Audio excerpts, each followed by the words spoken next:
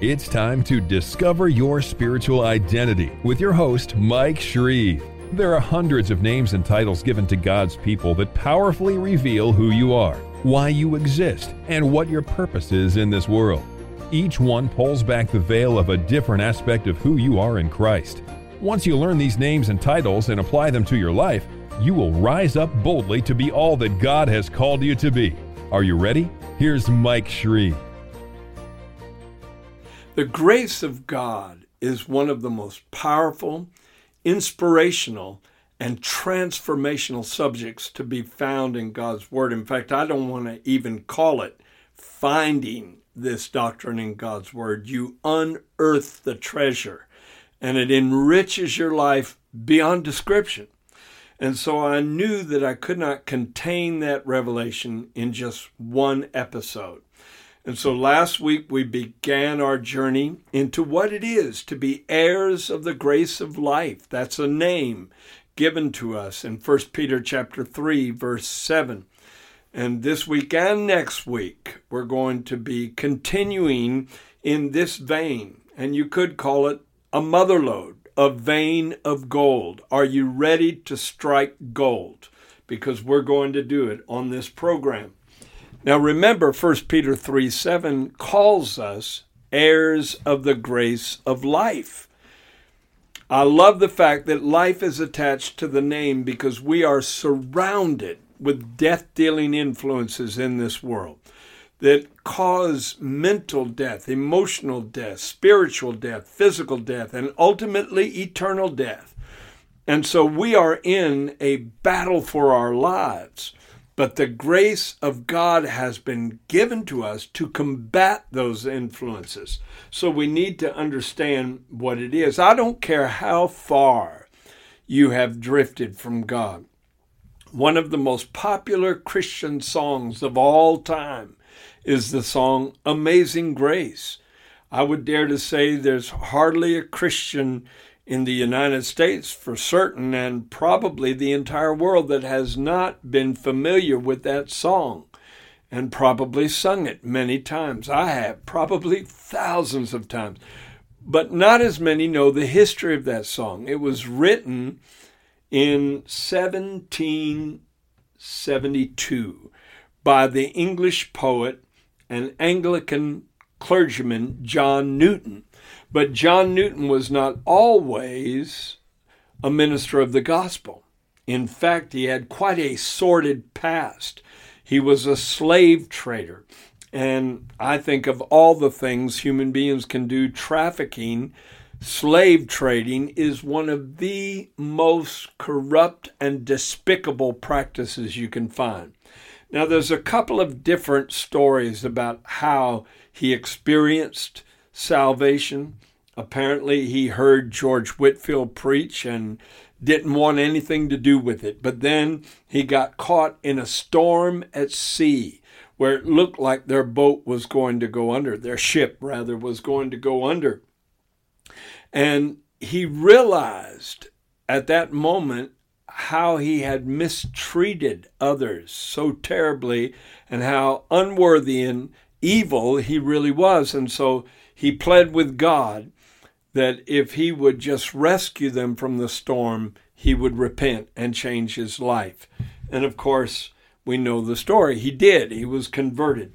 And he wrote the song, Amazing Grace, how sweet the sound that saved a wretch like me, because he felt unsavable. He had lived such a horrible past. And yet the grace of God can reach you no matter how deep you go into sin, no matter how far you fall away from the truth. The grace of God can rescue you. Maybe that's why Hebrews 13:9 says that it is a good thing that the heart be established with grace and not with foods which have not profited those who have been occupied with them. And the beginning of that verse says, do not be carried away with strange and diverse doctrines. Don't be carried away with all these ideas that are not really fruit-bearing ideas that people base on the Word of God. And I'm sure you've heard a lot of scriptural arguments about this and about that that don't really edify, that don't really advance the kingdom of God, that don't really bless your heart. It just causes a creation of chaos theologically. And the writer of Hebrews, who I believe to be Paul, said, don't be carried away with all those strange and diverse doctrines, for it is a good thing that the heart be established with grace. It's better to live here than to live here. And it's better that your heart be stabilized by a correct revelation of the grace of God than just about any other thing I could unearth from God's Word. Now, grace can empower you to take on huge challenges in life and fulfill them. Because not only is grace unmerited love, grace is divinely imparted ability, and that means God invests power in you. God pours his own power into you so that you can accomplish that which is beyond your capacity as a normal human being. And I believe that's illustrated in an incredible, phenomenal way in the Lord Jesus Christ himself. Because Hebrews chapter 2, verse 9 says it this way, and this is from the complete Jewish Bible, that we see Yeshua, we see Jesus, who indeed was made for a little while lower than the angels, now crowned with glory and honor because he suffered death so that by God's grace he might taste death for all humanity. Can you imagine the enormity of what Jesus faced when he went to the cross? That the curse of death that should have fallen on multiplied billions of people converged on one spot and one moment in time when Jesus, the Son of God, hung on the cross, and by the grace of God, he tasted death for every man. Wrestling with it, he overcame it, and rose up victoriously 3 days later. If it took God's grace for the perfect, sinless Son of God to face off with that arch enemy of the human race, then it will take the grace of God for you and for me to face off with our enemies in life. Demonic attacks, the lower nature, the sinful world around us, and the death that results from yielding to any of those three things. If Jesus could rise victoriously, you can rise victoriously, but he did it by the grace of God. And if he who was sinless needed God's grace to overcome, you and I, who have been sin-prone in the past, need God's grace to overcome. Now, I'm going to ask you 4 extremely important questions. And I'll give you a moment to think about it to see if you can respond with the correct answer before I go ahead and fill in the blanks. Number 1, when did you first receive the grace of God? Think about it. Ponder that for a moment. When did you first receive the grace of God? Some might be thinking, well, the day I got saved. Others might be thinking, no, the day I came into this world, when I was born. God knew I would eventually surrender to him, so he applied grace to my life then. If that was your response, either of those two, you were wrong. And I know that sounds a little shocking, but that's not the correct answer.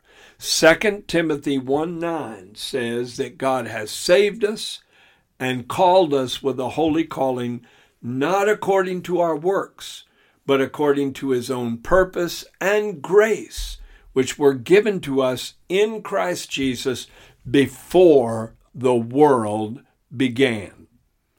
How profound is that?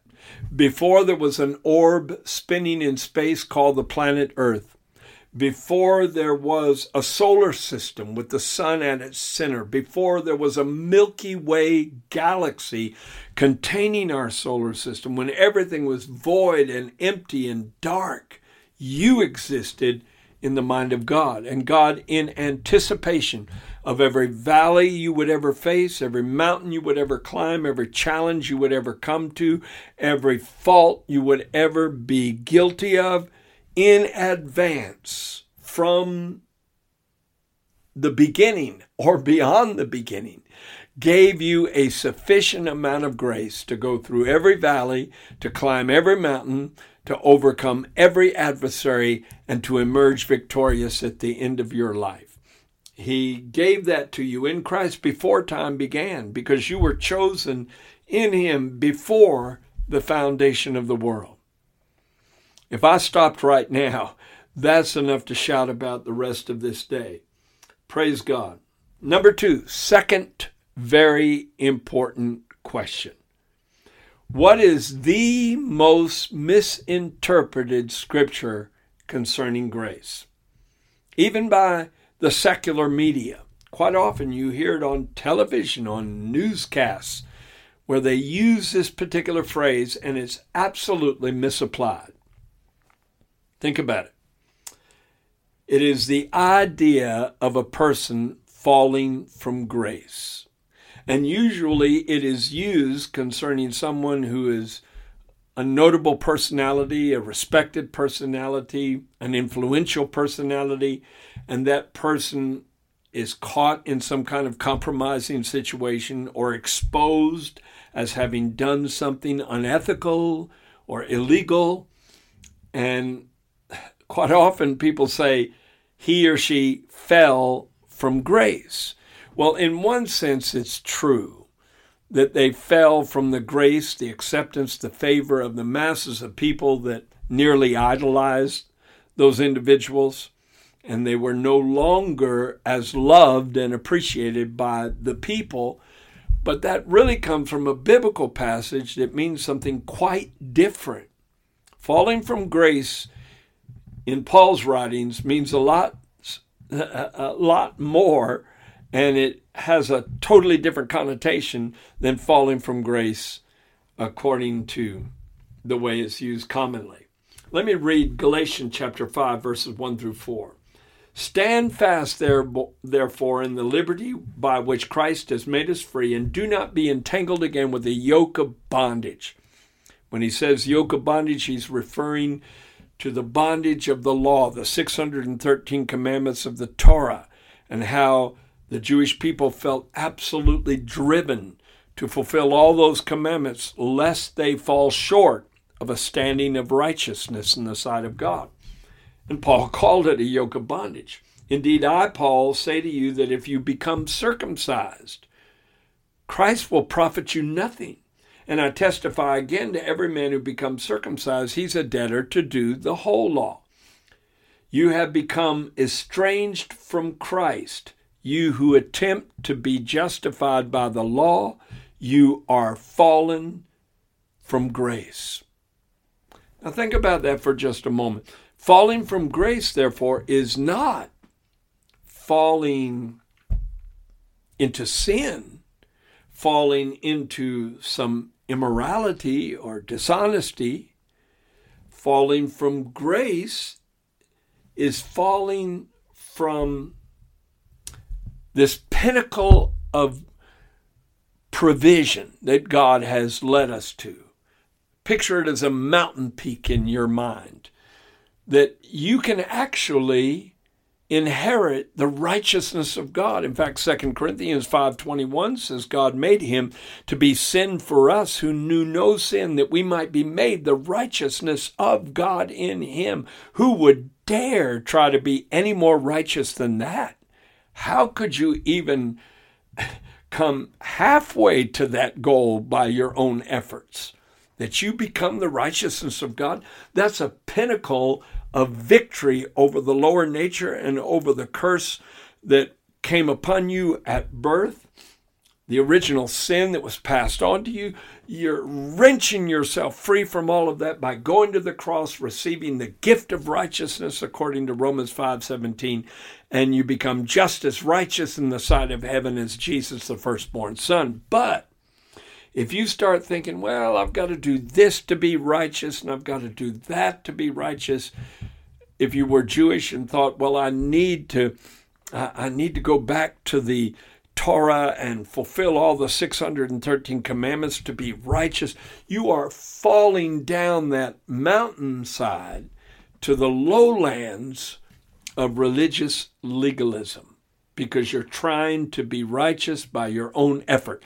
You're trying to be righteous by your own good works. And the Bible says, by grace you're saved through faith, and that not of yourselves.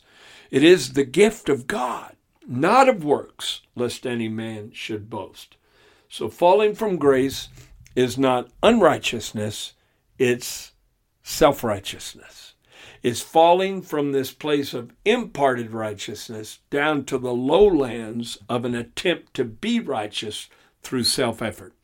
And so it's a religious kind of self-righteousness that people fall to. And when that happens, it robs you of the joy of what grace is. It's unmerited love.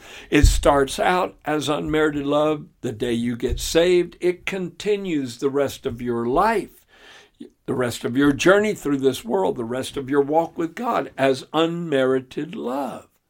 And once you start thinking you've got to merit it, you've muddied the waters. So that's the most misinterpreted scripture about grace. Number 3, the third question I have to ask you. What are the two erroneous extremes that people carry the beautiful doctrine of grace to? The two erroneous extremes. In other words, the way they interpret grace is carried to an extreme that is incorrect. The truth is balanced in between these two extremes. Do you know what they are? I can describe them with one word. One extreme is legalism. The other extreme is liberalism. And I'm going to give you the scriptures that relate to it. Galatians 2:21 in the King James Version, Paul said, I do not frustrate the grace of God. If righteousness comes by the law, then Christ is dead in vain. The Messiah went to the cross in vain. What a powerful statement. I do not frustrate the grace of God. What frustrates you? I know the thing that I can get most frustrated over is asking for something to be done a certain way. And then when it's done, I found out that the person who did it completely different than what I directed them to do. Now that's frustrating. And I think God gets frustrated about the same thing. He gave us grace to make us righteous. Grace reigns through righteousness. In other words, grace shows its power to grant dominion through righteousness, and then we try to do it our way. And isn't that the mistake Eve made in the beginning? To be like God, but choosing the wrong path to get there. Because the enemy said, you shall be like God, knowing good and evil. So let me read it again, but I'm going to use a different version. The English Majority Text Version says, I do not annul the grace of God. For if righteousness comes through the law, then Christ died for nothing. Wow. In other words, you do away with the cross. You say, I don't need the cross to be righteous. I can attain it by my own religious works. The Complete Jewish Bible says it this way, I do not reject God's gracious gift. For if the way in which one attains righteousness is through legalism, then the Messiah's death was pointless. I think I've proved my point.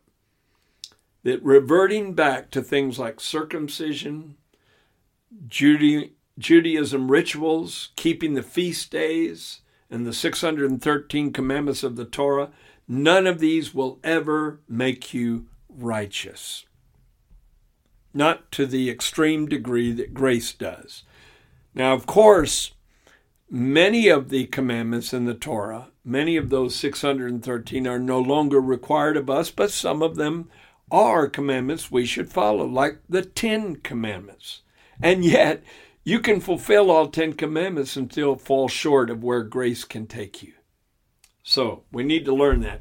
Romans 3:24-25 says, being justified freely by his grace through the redemption that is in Christ Jesus, whom God set forth as a propitiation by his blood. And that word propitiation means satisfaction for the demands of justice. Justice demanded that you and I should die for our sins. But Jesus became the satisfaction for the demands of justice so that you and I could be justified freely, not justice, but justification. And to be justified means to be delivered, to be set free from all guilt, just as if we never sinned, just as if the error never took place in our life, to be freely delivered from all guilt and shame, as if we never committed those atrocities, those evil deeds, those things that were against God's law. Amazing that justification could come to us through grace. Praise God for that. You may say, well, then I don't need to live a righteous life. I can just live however I want to. I did not say that. I did not say that, because there's another extreme that people take the beautiful doctrine of grace to, and that is liberalism. And the Bible exposes that too. It doesn't leave it lopsided on the side of legalism. In Hebrews chapter 10, verse 29, it talks about those who once were serving God, but they trample underfoot the Son of God and count the blood of the covenant by which they were sanctified in a common thing, or something that's not as sacred as the blood of Jesus really should be in our hearts and minds. But they count the blood of the covenant by which we were sanctified an unclean thing and a common thing. And we insult the Spirit of grace. Okay? If a person tramples on the blood of Jesus and considers that death on Calvary something to be forgotten, if it's not convenient to embrace that when sin or indulging in sin is the thing that most compels that person, then they, according to this scripture, insult the Spirit of grace. Another version of that says insult and outrage the Spirit of grace. The King James Version says to do despite unto the Spirit of grace, to treat it in a way that you despise the price that Jesus paid for you. And how do you do that? By just walking on in uncleanness and debauchery and low-life kind of ways of living. You insult the grace of God. You outrage the grace of God. And Jude talked about it too in chapter 1, verses 3 and 4. He said we should earnestly contend for the faith that was once delivered to the saints. And in that particular passage, faith doesn't mean the ability to believe. It means the sum total of the principles that we embrace as sons and daughters of God who have a biblical worldview. He said we should earnestly contend for the faith that was once delivered unto the saints. Now listen to verse 4 in Jude chapter 1. Only one chapter in that book. There are certain men crept in unawares who before of old were ordained to this condemnation, ungodly men turning the grace of our God into lasciviousness and denying the only Lord God and our Lord Jesus Christ. What does that mean, to turn the grace of God into lasciviousness? Lasciviousness means unrestrained lust, living in a very lewd way, in a very unclean way, and yet saying grace covers it. It's all right. I've been saved. I got baptized when I was a teenager. It's all right for me to live this way. I just claim the grace of God. No, in order to receive grace, you have to have that marriage of three attitudes I talked about in the last episode. By grace you're saved through faith. Faith is necessary. But the Bible says God resists the proud and gives grace to the humble, 1 Peter 5:5. So you have to have humility before God. And certainly the proud, arrogant person that says, grace will cover my sin, is not humble before God. And Ephesians 6:24 says, grace be with all those who love the Lord Jesus Christ with sincerity. And he said, if you love me, you'll keep my commandments. So a sign that you're really in love with the Lord is you seek to keep his commandments, not to be righteous, but out of gratitude to the fact that you are made righteous by the grace of God. So there's a marriage of two extremes. I certainly don't want to frustrate the grace of God, nor do I want to insult and outrage the grace of God. And so there's got to be a balance between the two extremes, between legalism and liberalism. And there is. Because you receive the grace of God in such a way that you always marvel. You always stand in awe at the majesty and the miraculousness of what God has done in your life, that he's made you righteous with the righteousness of God. You extend worship to him the rest of your days over that. And even if you do walk a very sanctified, dedicated, consecrated walk, where you live a holy life, you never take the credit for it yourself. You always point to the cross and to the gift of grace that has come in your life. And all that righteousness that you strive to attain to, you do so as an act of worship, as an act of gratitude, as an expression of love to the God who has changed your life. Now, I have one other thing I want to ask. The fourth question is this: why can we call grace God's one way or the other plan? Why can we call God's grace the one way or the other plan? Now, first, I need to remind you once again, the first two definitions of four definitions of grace I gave you in the last episode are, number one, grace is unmerited love from God. But number two, grace is divinely imparted ability. Is God infusing your spirit with divinely awakened ability to accomplish his purpose in your life. So it has two very different yet very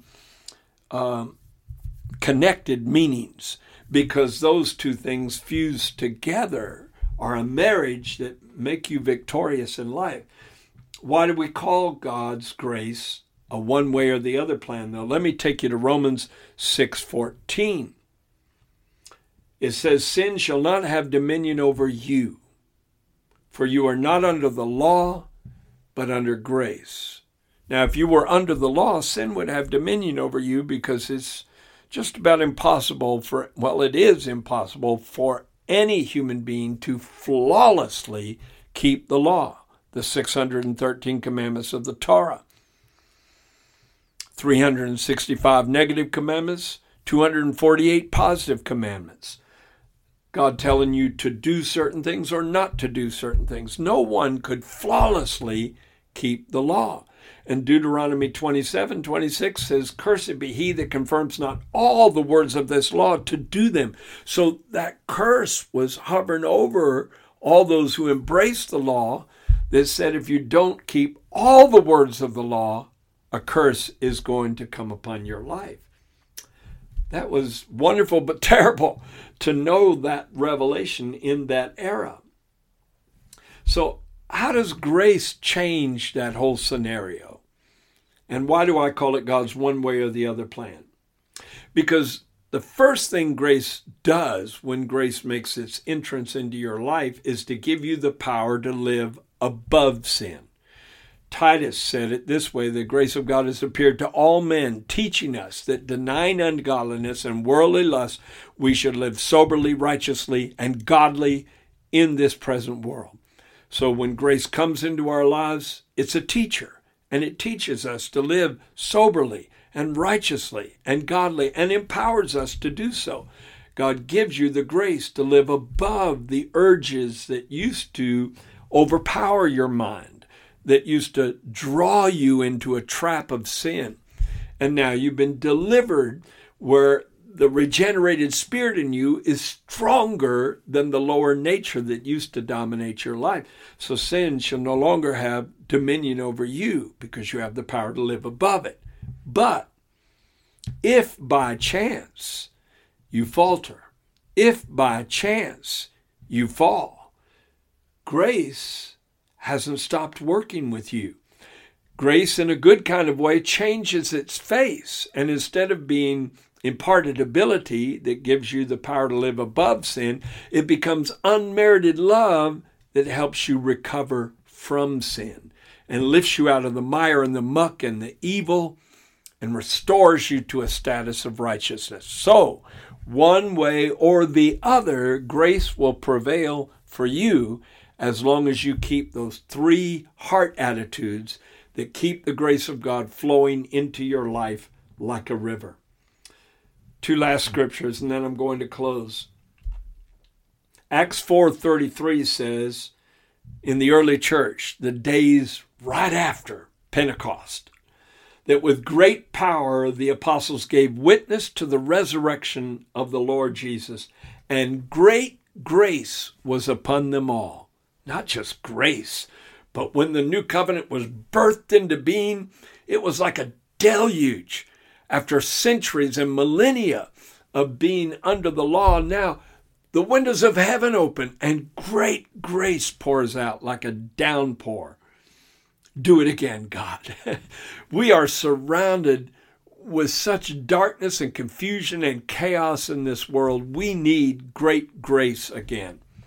And I remind you of Romans 11:5, how the Bible talked about Elijah's day. And it's going to be similar in our day, that there will be a great falling away, just as there was in Elijah's day, where many of those who should have been true to the revelation of Abraham, Isaac, and Jacob fell away into idolatry and the worship of Baal.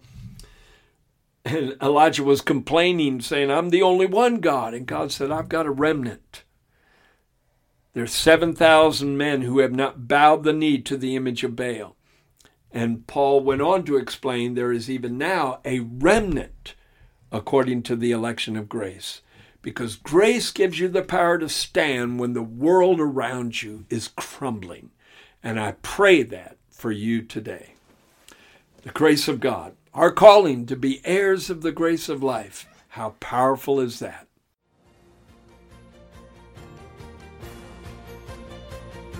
Thank you for listening to Discover Your Spiritual Identity with Mike Shreve, a podcast designed to cause a spiritual awakening in your life.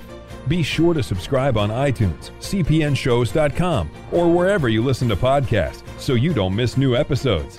You can go deeper into this amazing revelation of the names God has given His people by getting your copy of Mike Shreve's book titled, Who Am I? Dynamic Declarations of Who You Are in Christ. We also invite you to visit our website, shreveministries.org, and sign up to be part of our global internet family, a group of on-fire believers who are bold to proclaim, I am who God says I am, I have what God says I have, and I will be what God says I will be.